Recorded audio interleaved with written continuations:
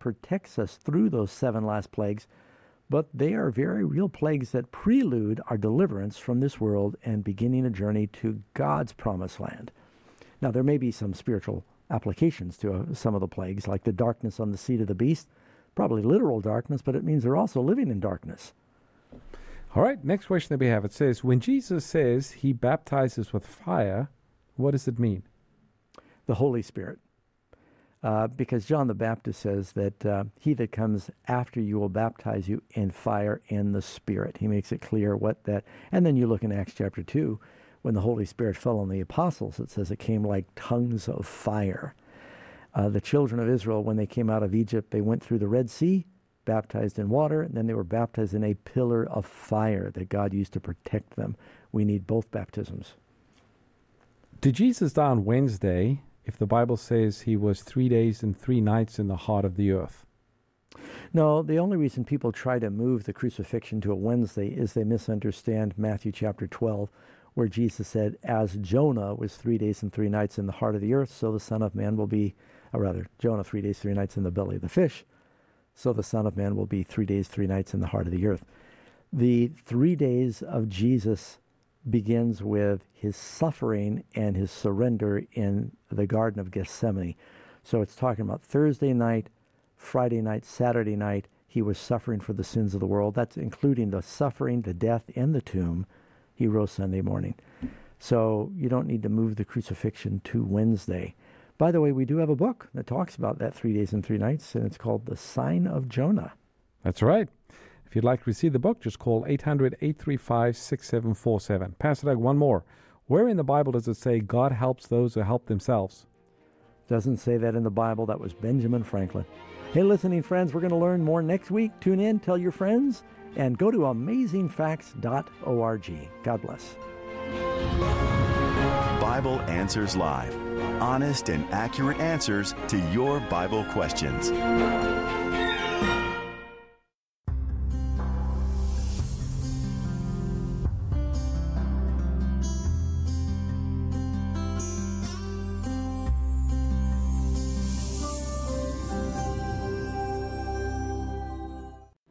Hello, I'm Jill Morricone, and we're counting down the days to when we see hundreds of you back here in Southern Illinois for our 3ABN Summer Camp Meeting from June 7 through 10. Our theme this year is Majoring in the Minors, as we look at the major messages from the prophets of the Bible. I'm personally looking forward to hearing from the amazing lineup of speakers, including Whitley Phipps, Jay Gallimore, Christopher Hudson, Dakota Day, and many more. I'm also looking forward to seeing you, our 3ABN family, for a time of spiritual refreshment and fellowship. We'll have amazing music, programs for kids, delicious complimentary meals, studio tours, and much more. Visit 3ABNcampmeeting.org for more information and come see us June 7 through 10. Of course, if you can't make it in person, then be sure to tune in and watch it on 3ABN. We are looking forward to seeing you here in June.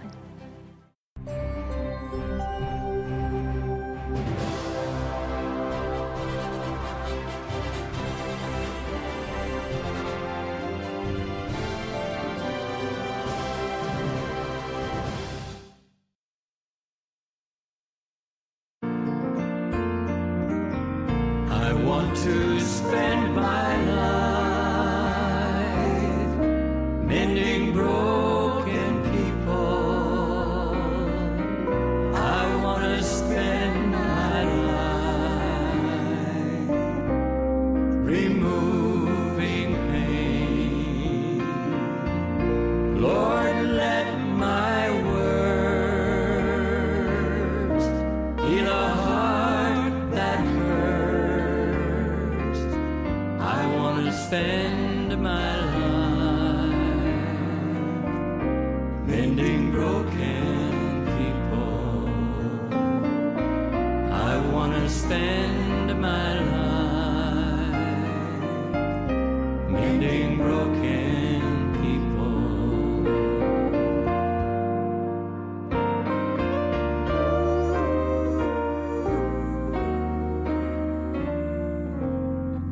Hello, I'm Shelley Quinn. I'm J.D. Quinn. And we welcome you to 3ABN Live. You know, 3ABN stands for Three Angels Broadcasting Network.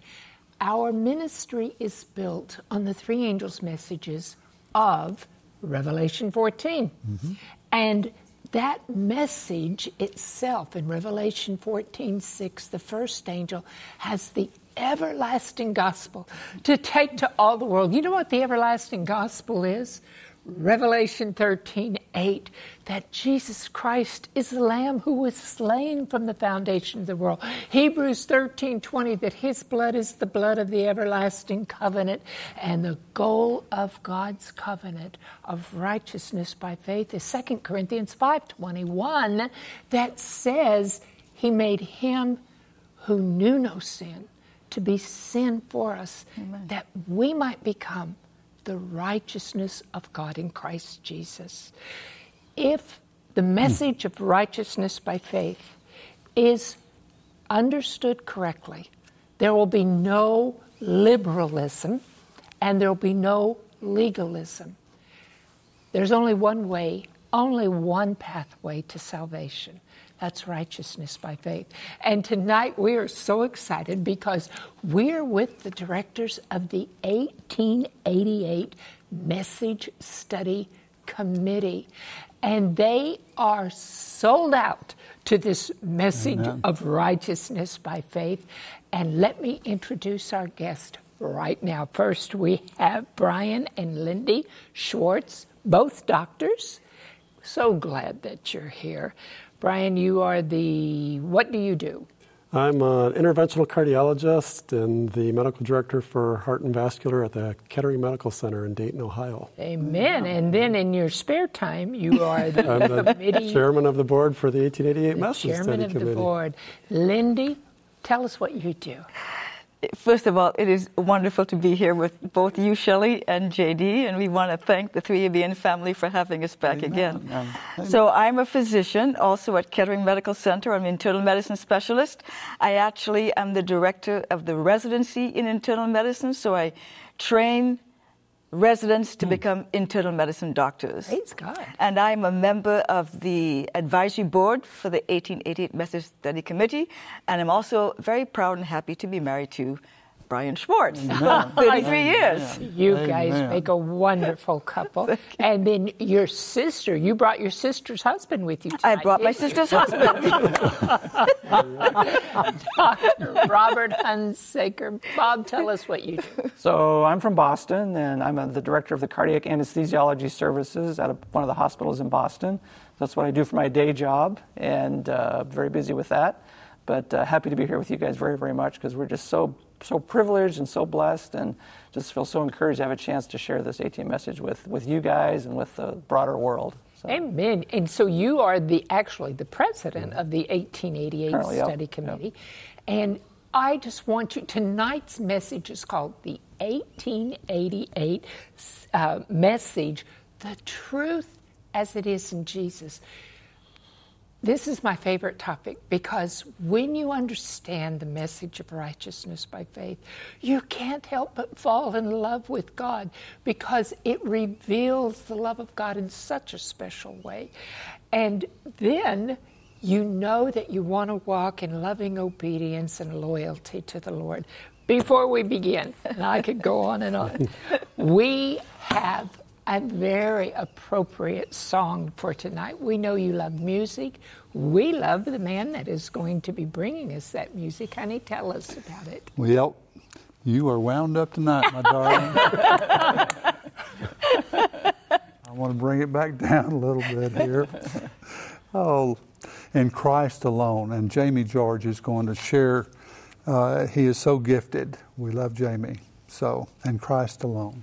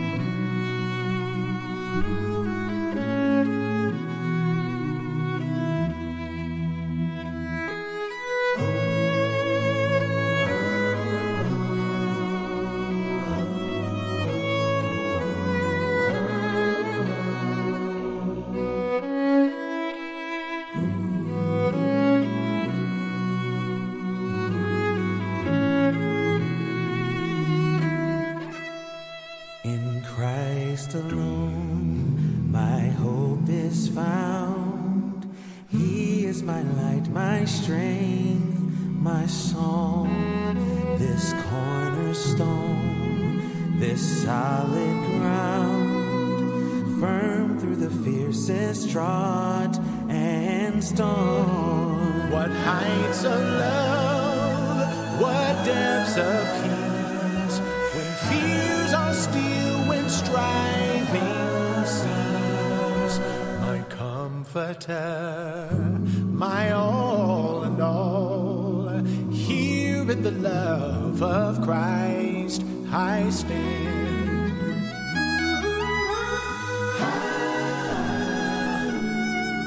In Christ alone, who took on flesh, fullness of God and helpless babe, this gift of love and righteousness, scorned by the one he came to save. Till on that cross as Jesus died, the wrath of God was satisfied.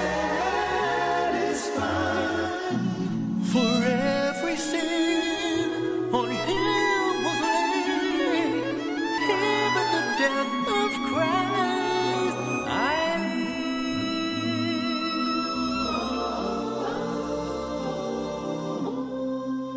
No guilt in life, no fear in death. This is the power of Christ in me. Her life's first cry to final breath. Jesus commands my destiny. No power of hell, no scheme of man can ever pluck me from his hand.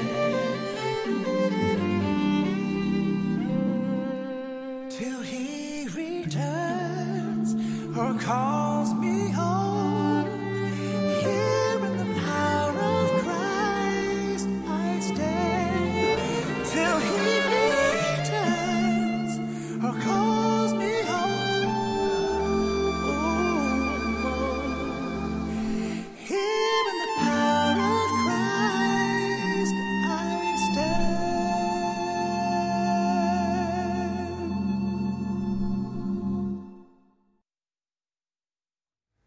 So gifted. Oh, we so love gifted. to hear him play. If you are joining us just a little late, our special guests tonight are doctors Bob Hunsaker, Lindy, and Brian Schwartz. And we are going to have a marvelous, a rousing discussion tonight, I believe. Also, Shelley, this is a live program, 2-hour live program, 60 minutes and 60 minutes. And we are taking your questions. So let me give you, we're going to take them through text, and that is 618. You can look at the bottom of your screen, 618-228-3975. And if you want to email it, well, then it's live at 3abn.tv. Please send those questions in. Absolutely. We're so excited about this. So now, let me just kick this off and ask you guys, what happened in 1888 that warrants all of this excitement, and why is it still relevant today? Who wants to start? Yeah, that's a great question. I think it's a critical question, actually. And I think if you look at any of God's movements throughout history, from the Jewish nation to the early Christian church to the Reformation church, there's always been times when God has had to sort of keep us on the straight and narrow path, as it were, and that includes our denomination. So our Adventist pioneers went through something called the Great Disappointment. They were expecting the Lord to come. It didn't happen. But they weren't dejected or discouraged. They pressed ahead. But over time, they began to be very sort of promoting the truth but not the truth as it is in Jesus. We're going to read something that talks about them losing sight of Jesus. So God, throughout history, whether it's Elijah in the Old Testament or Peter and Paul in the New Testament or Martin Luther in the Reformation, sent messengers to give additional light and to give correction, to give direction to God's people. So 1880, as it were, was a time when God said to us, listen, I want to keep you on the straight and narrow. Here's additional light so that you guys can grow up into the measure of the stature of the fullness of Christ. And as throughout history, he sends messengers, people that are especially receptive and appreciative of what he wants to communicate.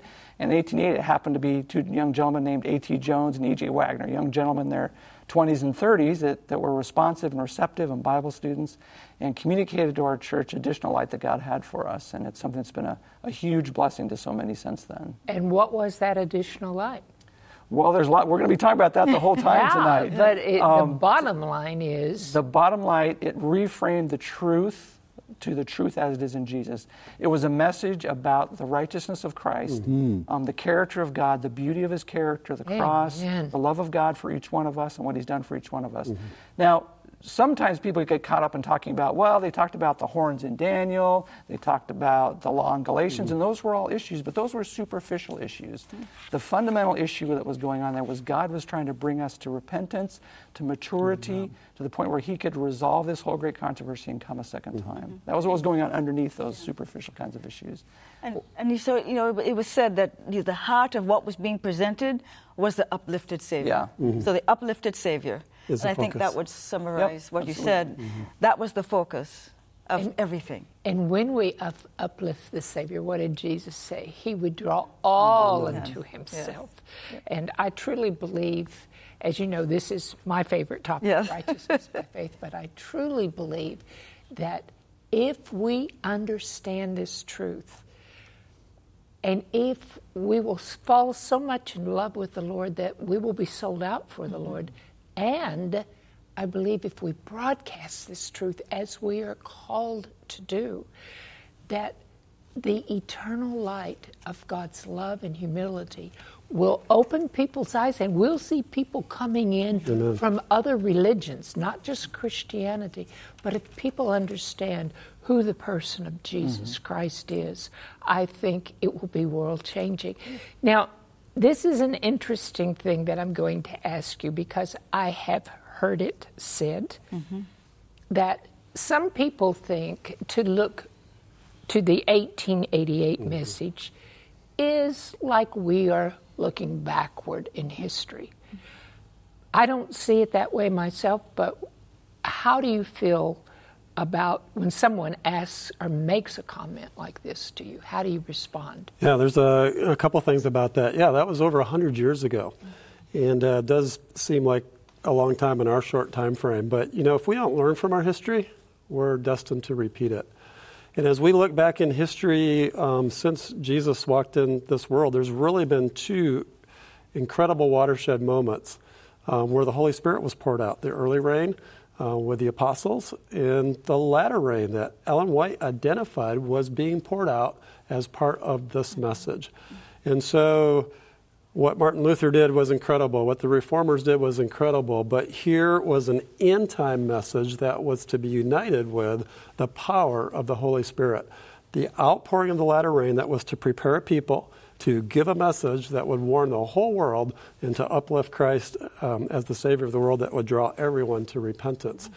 And so we have to ask the question, if that was all part of this and we're still here, there must be something that we've missed that we need to look back at, or we could be repeating the same unbelief just like the Jews had when they refused, or the Israelites when they refused to cross over the Jordan River into Canaan and had to wander in the wilderness for 40 years. Is it possible we too have been wandering? Yeah, over and over again, the Bible tells us to remember. Yes. Remember. Remember. And as Brian said, if we don't remember history, we're doomed to repeat it. One of our Adventist founders says that by looking back to our history, we can see the Lord's leading and his teaching in our past history. We have nothing to fear for the future, she says, except. So there is a caution for fearing for the future, except as we forget the Lord's leading and teaching in our past history. So as we move forward, we need to look back and to enable us to move forward, I would say. Yeah, and I believe that the righteousness by faith message is the message of the hour, because this is the only way that we will really, God can capture people's hearts. Lindy? You know, I think we also believe, and I think that's already been alluded to, that this message was designed by God to be the loud cry message that brings on the latter rain. Absolutely. And so we believe that this message is key to the latter rain. I think the reason that we are so committed to the message and passionate about it and preach about it every opportunity we get is that we believe that there is something in this message that will bring on the latter rain. You know, Ellen White said that it was actually even before the 1888 General Conference session, but she has said several times, and I forgot the exact date, when the first time, I think it was maybe 1852, whenever she said first time, that Christ could have come ere this. Christ could have come ere this. So which means that Christ wants to come back. And there's something in this message, I think, that I believe he's going to work out his plan, but he needs us to participate with him, and I think presenting a message that he said, through Ellen White, would bring on the outpouring of the Holy Spirit. She says, in large measure. So, can I tell you, do we have time for me to tell you a quick story? Absolutely. We moved to Texas, and we moved to the central part of Texas where the family farm was. Got there, 5-year drought. There were cracks in the ground that were 3 inches across, and I don't know how deep. And so I joined my voice to the chorus of people who were crying out to the Lord for rain. JD was out of town one night. I heard the pity patter on the tin roof, and then all of a sudden it came a gully washer, is what we call them in Texas. I looked outside the window. You couldn't even see 3 feet in front of you because of how the rain was coming. I was so excited I could hardly sleep because I wanted to go out and see what a difference it made. Next morning, went out, ground was just as hard and dry as it was before. What had happened, all the water, the ground was so hard, the water had run off, and our tanks, that's what we call ponds in Texas, but our tanks had caught water, but there was nothing. And the Lord spoke to me, and you know what he said? Just as it is in the physical, so shall it be in the spiritual. If we have not been influenced by the Holy Spirit in Bible study, in surrendering to God, when the latter rain is poured out, it will run off our backs like water off the duck's back. So it's something that if this message, which is the everlasting gospel. I mean, it's introduced in Genesis 3:15, and it's throughout Revelation. So if we don't pay attention to this message that was brought, we're in trouble. So let's talk about what are some of the points that Wagner and Jones made in this 1888 message. What made their message unique? One of the points we should start with, I think, is the 1888 message emphasizes not just what God did for the believer, and we focus a lot on that as Christians, what God has done for the whole human race. Amen. And I want to read a couple of verses here that bring this out, things we don't really think about very often. I'm going to read 3 or 4 verses in sort of quick succession to bring this out. Here's 1 Timothy 4:10. We trust in the living God, who is the Savior of all men, especially those who believe. So Jesus isn't just the Savior of the believer, he's the Savior of the whole world. Now, they may not know that, may not believe it, but he's still their Savior today. Now, this comes up a bunch of times. Here's 1 John 4:14. And we have seen and testify that the Father has sent the Son as Savior of the world. So again, the Bible's bringing out that God's not just the Savior of the believer, but he's the Savior of the whole world. Now here's John 4:42. This is after the woman at the well experience. She invites Jesus back to the town there in Samaria, and Jesus speaks to them for a couple days. And at the end of that experience, the men of Samaria come to her and say, we believe, not just based on what you've said, but what we've seen. And they say this, we believe not because of thy saying, speaking about the one at the well, for we have heard him, Jesus, ourselves, and know that this is indeed the Christ, the Savior of the world. So the message that the 1888 message was trying to bring out was not just that Jesus is the Savior of you when you believe, but Jesus went out and saved you before you believe. Now, does that mean everyone's going to be in heaven? No. But Jesus right now, today, is everybody's Savior. If it wasn't for what Jesus had done, nobody would have life. Right. Atheist, Christian, Muslim, Buddhist, everyone today has life today because of what Jesus has done. Yes. So our message isn't, if you believe, Yes. then he'll be your Savior. Yes. Our message is, Jesus is your Savior. Believe it. And it isn't even, if you believe first, he will do something for you. Right. He has already done something for you. Believe it. Appreciate it. And it has to be that way because all of us are so wretched, so miserably lost, that there's nothing we can do to initiate our salvation. Yeah. In Romans 5, and the first part says, Lynn's got it open too. Well, so I'm going to go to this part after you go to that. We're all here, but Romans 5:6, for when we were still without strength, somebody without strength can't do anything to rescue themselves. In due time, Christ died for the ungodly. And while we were still sinners in verse 8, and while we were enemies, we were as far away from God, we were alienated from God. We wouldn't even know our condition if he hadn't come to rescue us first. And so the good news that they really emphasize is that God has to be the initiator of everything regarding salvation. Yes. And I'm struck with the fact that every other religion in the world, every pagan religion, Buddhism, every religion has the idea that we have to do something to make ourselves right first so that God can accept us. Amen. Catholicism, Martin Luther, when he saw that text in Romans 1, was on his knees climbing Pilate's staircase and realizing, no, righteousness is by faith. And it's God is the initiator of all things. And the thing that really strikes me is always God is the initiator, we are the responder. We love him because he first loved us. It's the goodness of God that leads us to repentance. We experience justification by faith because he has justified us. He is the Savior of all the world, and therefore we can experience salvation in a response. So let's hit the pause button. Yes.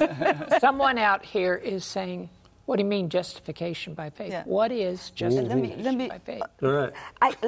I'm going to. This is beautiful, and I want people to know that this concept will save your life. Amen. But because Brian mentioned Pilate's staircase, if you want to look at contrasts between what the 1888 messengers were teaching and Ellen White as well were teaching, compared to, most religions.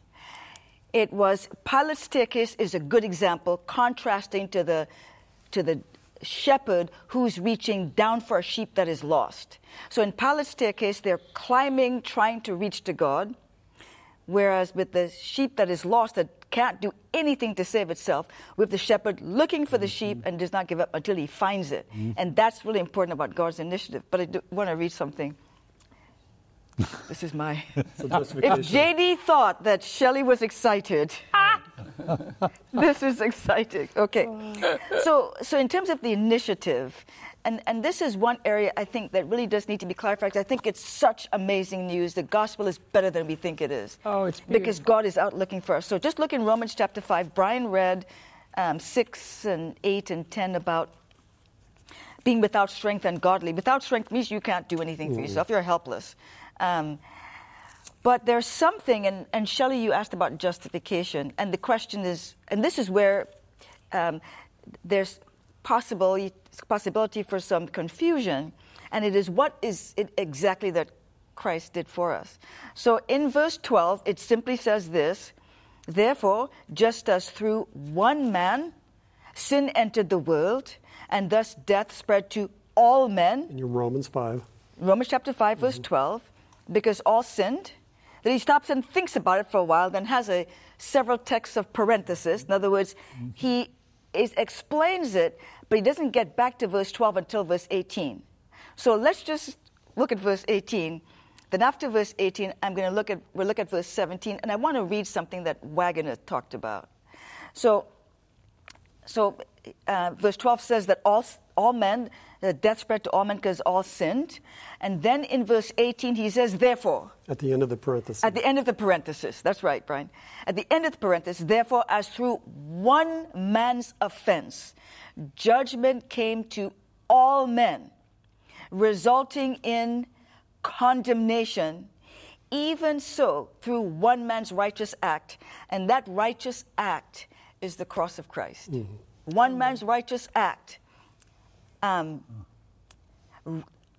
all men, and my Bible says to all men, to all men, resulting in, I can skip one word to avoid confusion, which is, it resulted in life. The Bible does say it resulted in justification of life. So the question is, what does that mean? Does that mean everyone's going to heaven? It doesn't mean everyone's going to heaven. So let me just read Wagner commenting on these two verses. He says, the condemnation that death passed upon all men. That's what he said. And judgment came upon all men to condemnation. Then he addresses the idea of justification of life. And he says, by the righteousness of one, the free gift came upon all men unto justification of life. He quotes that. Then he says this, there is no exception here. As the condemnation came upon all, so the justification comes upon all.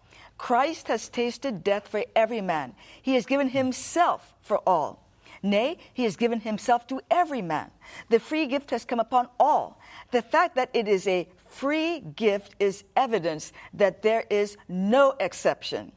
It is a fact, therefore plainly stated in the Bible, that the gift of righteousness and life in Christ has come to every man on earth. There's not the slightest reason why every man that has ever lived should not be saved unto eternal life, except that they will not have it.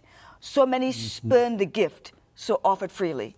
And so that's why in verse 17, Paul says, for if by one man's offense death reigned through the one, much more those who receive the abundance of grace and of the gift of righteousness will reign through life. So the gift has come to everybody. Amen. So many spurn it, refuse it. But if you receive it, you will have eternal life. So let me break it down to something a little simpler to understand at home. Our Creator God humbled himself to become a man. He took on our flesh to become the Son of Man and the covenant Son of God. He was obedient to the point of death on a cross. When Christ died on the cross, when we say the word justified, this is a legal word that our heavenly judge either is going to pronounce us guilty or not guilty, justified or condemned. So if we are condemned, that means we did not receive the free gift. Yes, that's right. If we are justified, that means the blood of Christ covers our sins, and God, He looks down, there's no forensic evidence because we've accepted this free gift that's offered to all. And to be justified means to be declared not guilty. You're acquitted of your sin. So justification by righteousness, the righteousness by faith in Christ, this is amazing. Yes. And it is available to all. Yes. Bob, you look so pensive. No, I was just going to comment. Ellen White articulates this in a couple different ways, but one that's meant a lot to me is where she says, with his own blood, Jesus Christ signed the emancipation papers. And she says, not of the believer only, but of the race. Amen. So essentially, at the cross, with his own blood, he didn't just sign the freedom papers, the legal freedom for the believer only, but for the whole race. And that's something we don't think about a lot of times. We think about what God has done for the believer, but we don't appreciate what God has done for the whole world. Another place she says it this way, never one saint or sinner eats his daily bread, but he is nourished by the body and blood of Christ. The cross of Christ is stamped on every water spring. It is manifested in every loaf of bread. So what's she saying there? She's saying every single person on this planet, saint or sinner, believer or unbeliever, atheist or theist, but Muslim, Buddhist, Hindu, any religion in this world, they're all benefiting from the cross of Christ. So our evangelistic pitch isn't just, if you do this, then God will do for you this. Our evangelism is, God has already done all of this for you. Believe it, appreciate it, receive it. Very different motivational realities, right? In the first one, I'm grasping for something for my own security. In the other one, I'm expressing appreciation to God for what He's already done for me. Yes. I think that's a critical difference. Amen. And when we realize what Christ went through, you were quoting essentially Philippians 2, as Jesus stepped down, these steps down to the point of death, even a death of a cross. Yes. When we realize what Jesus went through on the cross, it will melt our heart. And we will see what it cost Him to justify the whole race. And at that point, when we respond, our heart is united with His, and we experience justification by faith. Amen. That is an Amen. experience that transforms our life. It's not just a legal stamp. It is actually a transformation of my mind where I become reconciled to God, who has already been reconciled to me. Amen. As Paul says in Ephesians 2, you were dead in your transgressions. I say it this way. Grace wrote the check. Faith takes it to the bank. That's right. So God has already written the check. He's handing it to you. He's trying to. Yes. If you will just receive this gift, then you will be transferred into His kingdom, and you are justified by faith. Amen. You know what's a quick thought here? When we study what happened in the Garden of Eden, as soon as Adam and Eve sinned, There was a sin. God came in and made the announcement of the everlasting gospel. And He's saying to the serpent, I am going to put enmity between you and the woman, your seed and her seed. He will bruise your head, you're going to bruise his heel. He's talking about the Messiah. Yes. But immediately, this is what just blows my mind. God immediately opened the pathway to restore righteousness by faith through the substitutionary sacrificial system. Yes. That pointed to Jesus Christ. So when we're talking about Christ's death on the cross, it was for all ages, all the world, all the people. Old Testament saints were saved looking forward to the coming Messiah.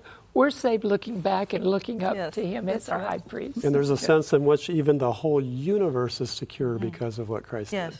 Let me bring this out real quick, because this is a live program, and this is exciting. And some of you may have some questions. What are they talking about? Or, I thought this, or I thought that. So, there's two ways of getting your questions in here. And look at the bottom of the screen. If you want to text it in, it's 618-228-3975. Or if you want to email it in, well, that's live@3abn.tv. Please send those questions in, because you've got some people here that know their Bible very well. Go ahead. Well, it's exciting. So what are some of the other unique points of the 1888 message? Well, another one that sort of flows from this is that God's love is so influential and so powerful, it actually makes it hard for us to be lost and easier to be saved. Amen. And that sounds like a counterintuitive radical statement, right? But remember, in Matthew chapter 11, Jesus says to us, take my yoke upon you. It's a yoke, it must be hard. Take my yoke upon you and learn of me. For my yoke is easy, not heavy and burdensome. It's so terrible to be a Christian. There's so many burdens. No, my yoke is easy and my burden is light. And you will find rest for your souls. And you will find rest for your souls. Yes. So rather than Satan painting this picture that it's, so hard, it's such a difficult thing, it's so burdensome to be a Christian, Jesus is saying, no.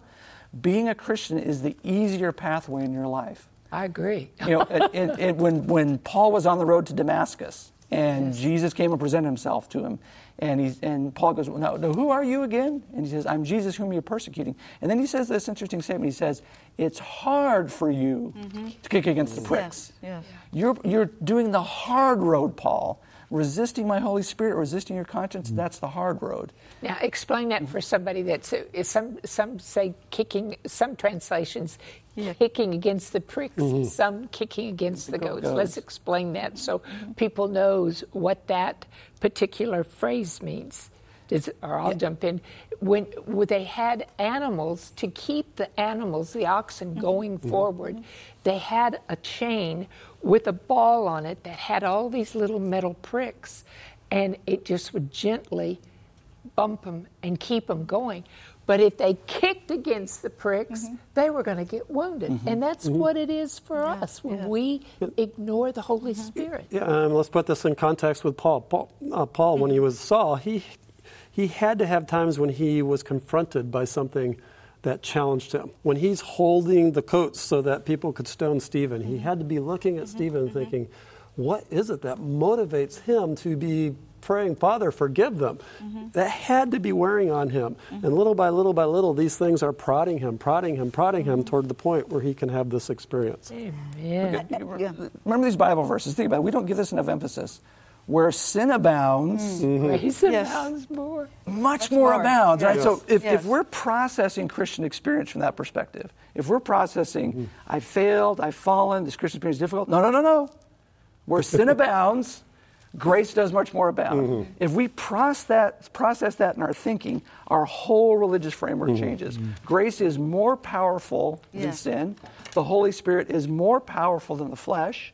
So when when Galatians 5 talks about the flesh lusting against the Spirit, and you can't do the things you want to do, a lot of people read that and they say, oh, I can't do the good things I want to do because the flesh is so strong. No. The Holy Spirit is so strong that your flesh can't do what it wants to do. Amen. The flesh is stronger than the Spirit. So we can say with confidence, in the Christian experience, when we understand and believe the gospel, it's easier to be saved than it is to be lost. God's grace has made it hard for the headless, for people to lose their salvation. And it's because salvation is a gift. Let me say this to you at home. Adam and Eve, when they sinned, when sin penetrated God's sphere of righteousness, there was nothing, they lost their spiritual innocence. And once that spiritual innocence, it's just like if we lose our physical innocence. There's no way man can restore it. That's why God instituted this substitutionary sacrificial system. He had this plan before the world began, the Lamb who was slain from the foundation of the world. So the point is, there's absolutely nothing. Isaiah 64:6 says that your best acts, your best righteousness is like filthy rags before the Lord. I used to work so hard at trying to be perfect for God, and I felt like I had to perform, and I walked away. But when I understood salvation by grace, righteousness by faith, when I understood it was God going to work in me to will and to do His good pleasure, it was a gift. Wow. Total difference. Okay. And Jesus, when he was in John chapter 12, he was so sure that his work would be so compelling that he said, and I, if I am lifted up from the earth, will draw all peoples to myself. When he was on the cross and they were jeering at him, we had the evidence of the two groups, one kicking against the goads and the other one yielding and submitting to the love of God, the two thieves on the cross. The one thief accepted the gift in Christ, and the other one just kept swearing and so forth.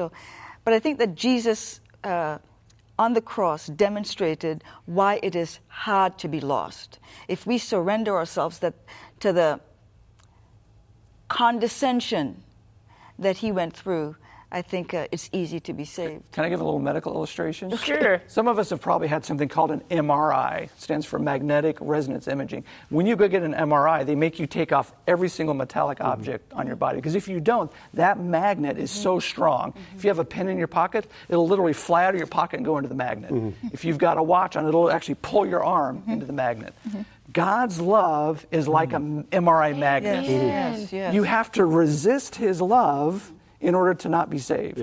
God's drawing you through the Holy Spirit, with a revelation of His love, His character, His goodness, to draw you to Himself. He's like that MRI magnet, and you have to resist that force in order to be lost. And that was what Jones and Wagner were emphasizing to us as a church. God's love has made it hard for people to be lost. Yes. And there's a quote that Ellen White has. I didn't bring it. I know you guys know it. Okay, you know it, right? Okay, you know which one I want? It's the one about the last link, so far as the angels are concerned, the last link of sympathy that the angels had for Lucifer was broken at the cross. It's that powerful. The last link. And it was forever from the hearts of the angels was erased any loyalty whatsoever to Satan. And the world is waiting for the last link of sympathy to be broken in our lives. Yes. Because we haven't gotten to that And the point cross yet. is that powerful. But see, the thing that people forget sometimes, when Jesus took on our flesh, Yes. did you know that he took that flesh back to heaven? Yes, it was glorified. But now he sits in heaven as the last Adam, a new representative of mankind. But he is our high priest. He's limited himself from being omnipresent except through the Holy Spirit. Ephesians 3:17 says he lives in our hearts by faith through the Holy Spirit. But he not only humiliated himself for a short time while he was on earth, he remained that way. Yes. That's our Creator. Yes. It's mind-boggling. And when you think of that kind of love, I stand in holy wonder of what he did. And the psalmist, in Psalm chapter 8, one of my favorite psalms, he says, when I consider the heavens, the work of your hands, the creation, everything you've made, what is man that you are mindful of him? Amen. Or the Son of Man that you visit him? And that visit was the incarnation of Jesus Christ. Amen. And his whole ministry throughout his life on the cross. He was the sovereign of the universe, the creator, the almighty creator, and he humbled himself to come down here and tabernacle with human beings. And it blew David's mind as he thought about that. Amen. Yeah, and it should blow our minds too. All right, let's keep going forward here. We got a couple of questions that I'm going to sneak in here in a minute, but let's talk about I think the reason that people reject God's love. Well, first, there's a pitiful teaching on hell. God doesn't want anyone to suffer the second death. No. He is not going to. I just got through doing a sermon on that today. I recorded a sermon. What does the Bible say about hell? God is crying out to us, turn from your wicked ways. Why should you die? Timothy says that God doesn't want anyone to be lost, as well as Peter. But here's the point. I do have a point somewhere. If we don't understand his love, there are people who believe that God is partial. Yes. Yeah. The Bible says just the opposite. No partiality. If we don't understand he died for you, you are worth nothing less than the price he paid for you with his precious lifeblood. That's the value God puts on your life. So if you don't understand, that's why people reject. They think, I'm not good enough. None of us are good enough. Yeah. I mean, none of us make it. Yep. But talk about this idea of corporate repentance, because here's a question that came in, and I want to read this to you. Well, let's go through these three questions real quick. If Jesus is the Savior of the whole world, does that mean everyone will be saved? No. And I think that's a good question, because these two statements are not incongruous. Jesus can be, right now, the Savior of the world, right? Everyone is living today because of what Jesus has done. He is. You mentioned Genesis chapter 3, right? If Jesus doesn't intervene at that point, the human race ceases to exist. If Adam and Eve experienced the consequences of sin right away, the human race is not here. So in that instant, when the Lamb was slain from the foundation of the world, Jesus literally saved the world. So we can all, every single person on the human race can say, Jesus is my Savior today. Now, because God is a gentleman, he loves and cares about us, and love is based on freedom, he gives us the freedom to not want to spend eternity with him. So everyone doesn't end up in heaven, not because God didn't do enough to save them, but because they reject that. They'd rather cease to exist for eternity than live for eternity with God in heaven. But that decision is entirely upon them. God has made it clear that he has done everything possible to save every one of us. Yes. Here's the way I say it. God is a covenant-making, covenant-keeping God. He makes all the promises. He keeps all the promises. Yes. He invites us, like I said, grace wrote the check, faith takes it to the bank. He invites us to enter into covenant with him. And if we refuse, if we reject his love and say, I don't want to be in covenant with you, Okay. The way I like to say it is, the reason some people won't be in heaven is not because God won't let them in. That's right. It's because they don't want to be there. Yeah. Ellen White says it this way. She says, the wicked's exclusion from heaven is voluntary with themselves. Yes. Yes. They don't want to be in heaven. It's their chosen path. Milton says in Paradise Lost, Satan speaking, Satan says, I'd rather be a king in hell than a servant in heaven. Yes. People that are lost don't want to serve other people in God's kingdom forever. They'd rather cease to exist than have to serve other people, love other people, and serve God for eternity. Oh. And I think, like we've said, the majority spurn the gift. God has given us an incredible gift. But let me just read 1 John 5. Okay. So 1 John chapter 5, I'll just begin in verse 10, and we'll read to verse 11 or verse 12. He who believes in the Son of God has the witness in himself. He who does not believe God has made him a liar, because he has not believed the testimony that God has given of his Son. And this is the testimony, that God has given us eternal life. Mm-hmm. And who's the us? And this life is in his Son. Mm-hmm. He who has the Son has life. He who does not have the Son does not have life. And I think this is where we have the idea that, the testimony is God has given us eternal life. That's the fact of the matter. But this eternal life is in his Son. If you have the Son, kind of like got the Son. If you have Son, you have life. If you don't have the Son, you don't have eternal life. You take the whole counsel of truth. Reminds me of the Got Milk commercial. Yeah. You got the Son, you got life. Yeah. And God's gift to humanity. This question kind of goes in there, but let me ask, does the righteousness of Christ and our position in him proceed or depend on our faith in Christ? It seems to me genuine faith is only possible if God first makes known to me my position in Christ. Yeah, that's a really good question. So even subtly, we can turn righteousness by faith into my faith doing something to change God's attitude toward me. And so there's the concept of the faith of Jesus. Some Bible translations, some of the modern translations, translate that as faith in Jesus, which is putting the emphasis on us putting our faith in Jesus. But the King James has translated it correctly when it says it's the faith of Jesus. Jesus lived by faith. He is the author of faith. It was by faith that he went to the cross. He could not see through the portals of the tomb, and yet he decided and made a decision that he would trust his Father even though that did not look like he would ever exist again. And he was willing to make that sacrifice by faith. By faith he saw. So if my salvation and my righteousness depends upon my faith, which is weak and it fails, that becomes legalism in itself. But if my salvation and my righteousness depends upon his faith, and because of his faith, that causes a heartfelt appreciation in my heart that responds to that faith by faith that he gives me, then that's a perfect faith. That is the faith of Jesus lived out in my life, and that's a faith that has never failed. And that's the third angel's message. That's the third angel's message. So this is something that Jones and Wagner talked about a lot, the faith of Jesus. And we should have been more emphasis on this because it's actually the end of the third angel's message. Right? Revelation 14:12 says, here's the patience of the saints. Here are they who keep the commandments of God and the faith of Jesus. Right? Not merely faith in Jesus, but they keep the faith of Jesus. Critical distinction there. Let me read a text. Sure. And it's Galatians chapter 2, verse 20.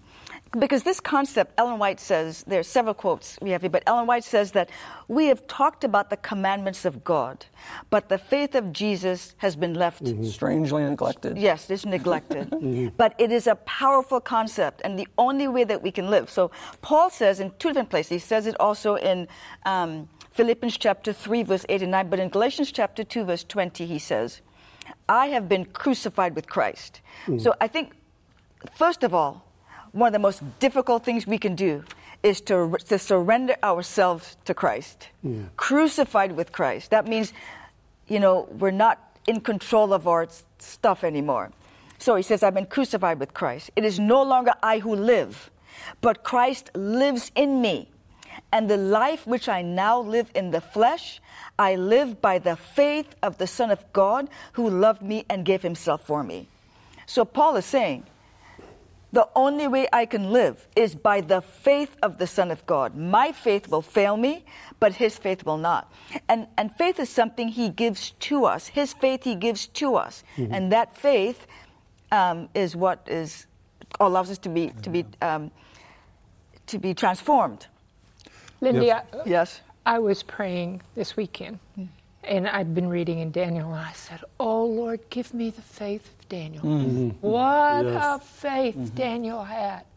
And all of a sudden I said, "No, Lord, the man who had the greatest faith, who walked on earth, was the man Christ Jesus. Oh, Lord, give me the faith of Jesus." Yes. And so that helps put it in perspective, perhaps, that what we're asking God for is work in us. Help us to develop that every step of the way He's doing it. And the faith of Jesus is a faith that has never failed, even though it's gone through the crucible of the worst test that could ever be imaginable. Yes. Amen. And Ellen White says in Desire of His that by faith Christ was the victor. Yes. And we don't recognize in Gethsemane the what does she say? The fate of the entire world was hanging in the balances. Amen. Only by faith. Jesus Christ was clinging to the ground, asking to let the cup pass from him.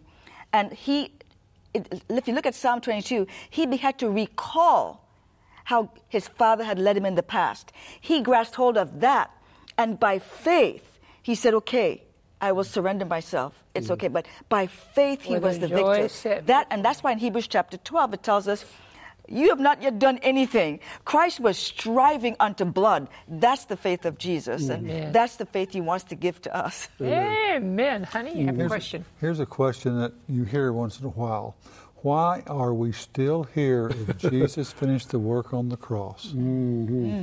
That's a great question. Because it's not just a work for us, it's a work in us.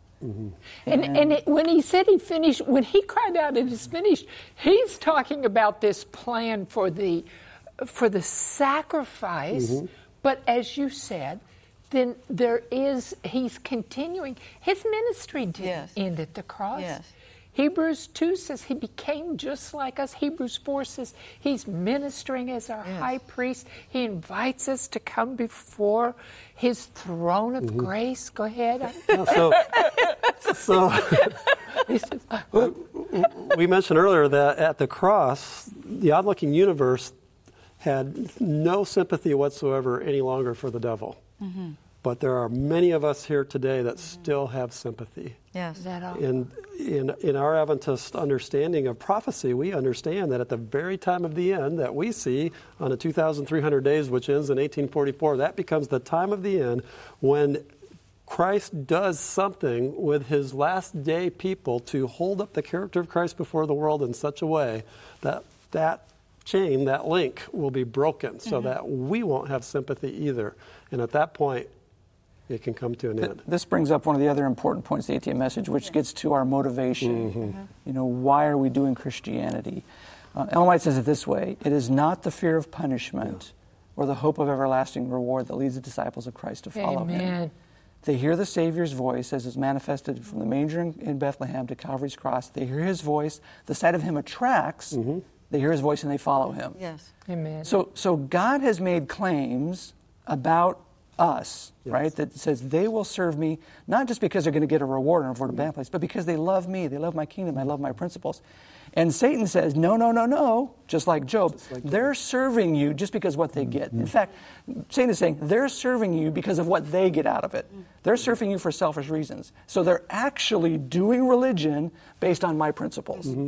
And God says, no, the gospel is so powerful, a revelation of the cross is so powerful, they will serve me and love not their lives to the death, as it says in Revelation chapter 12.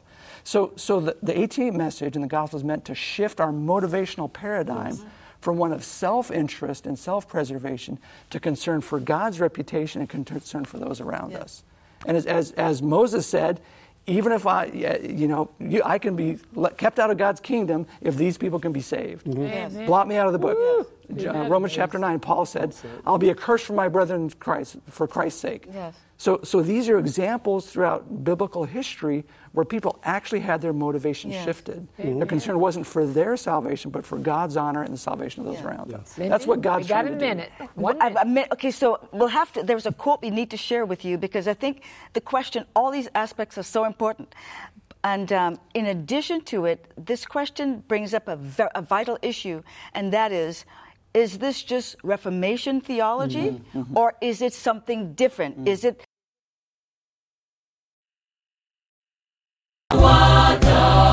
watafufuka pamoja na wenye haki walio hai, watavikwa kutokufa na yeye.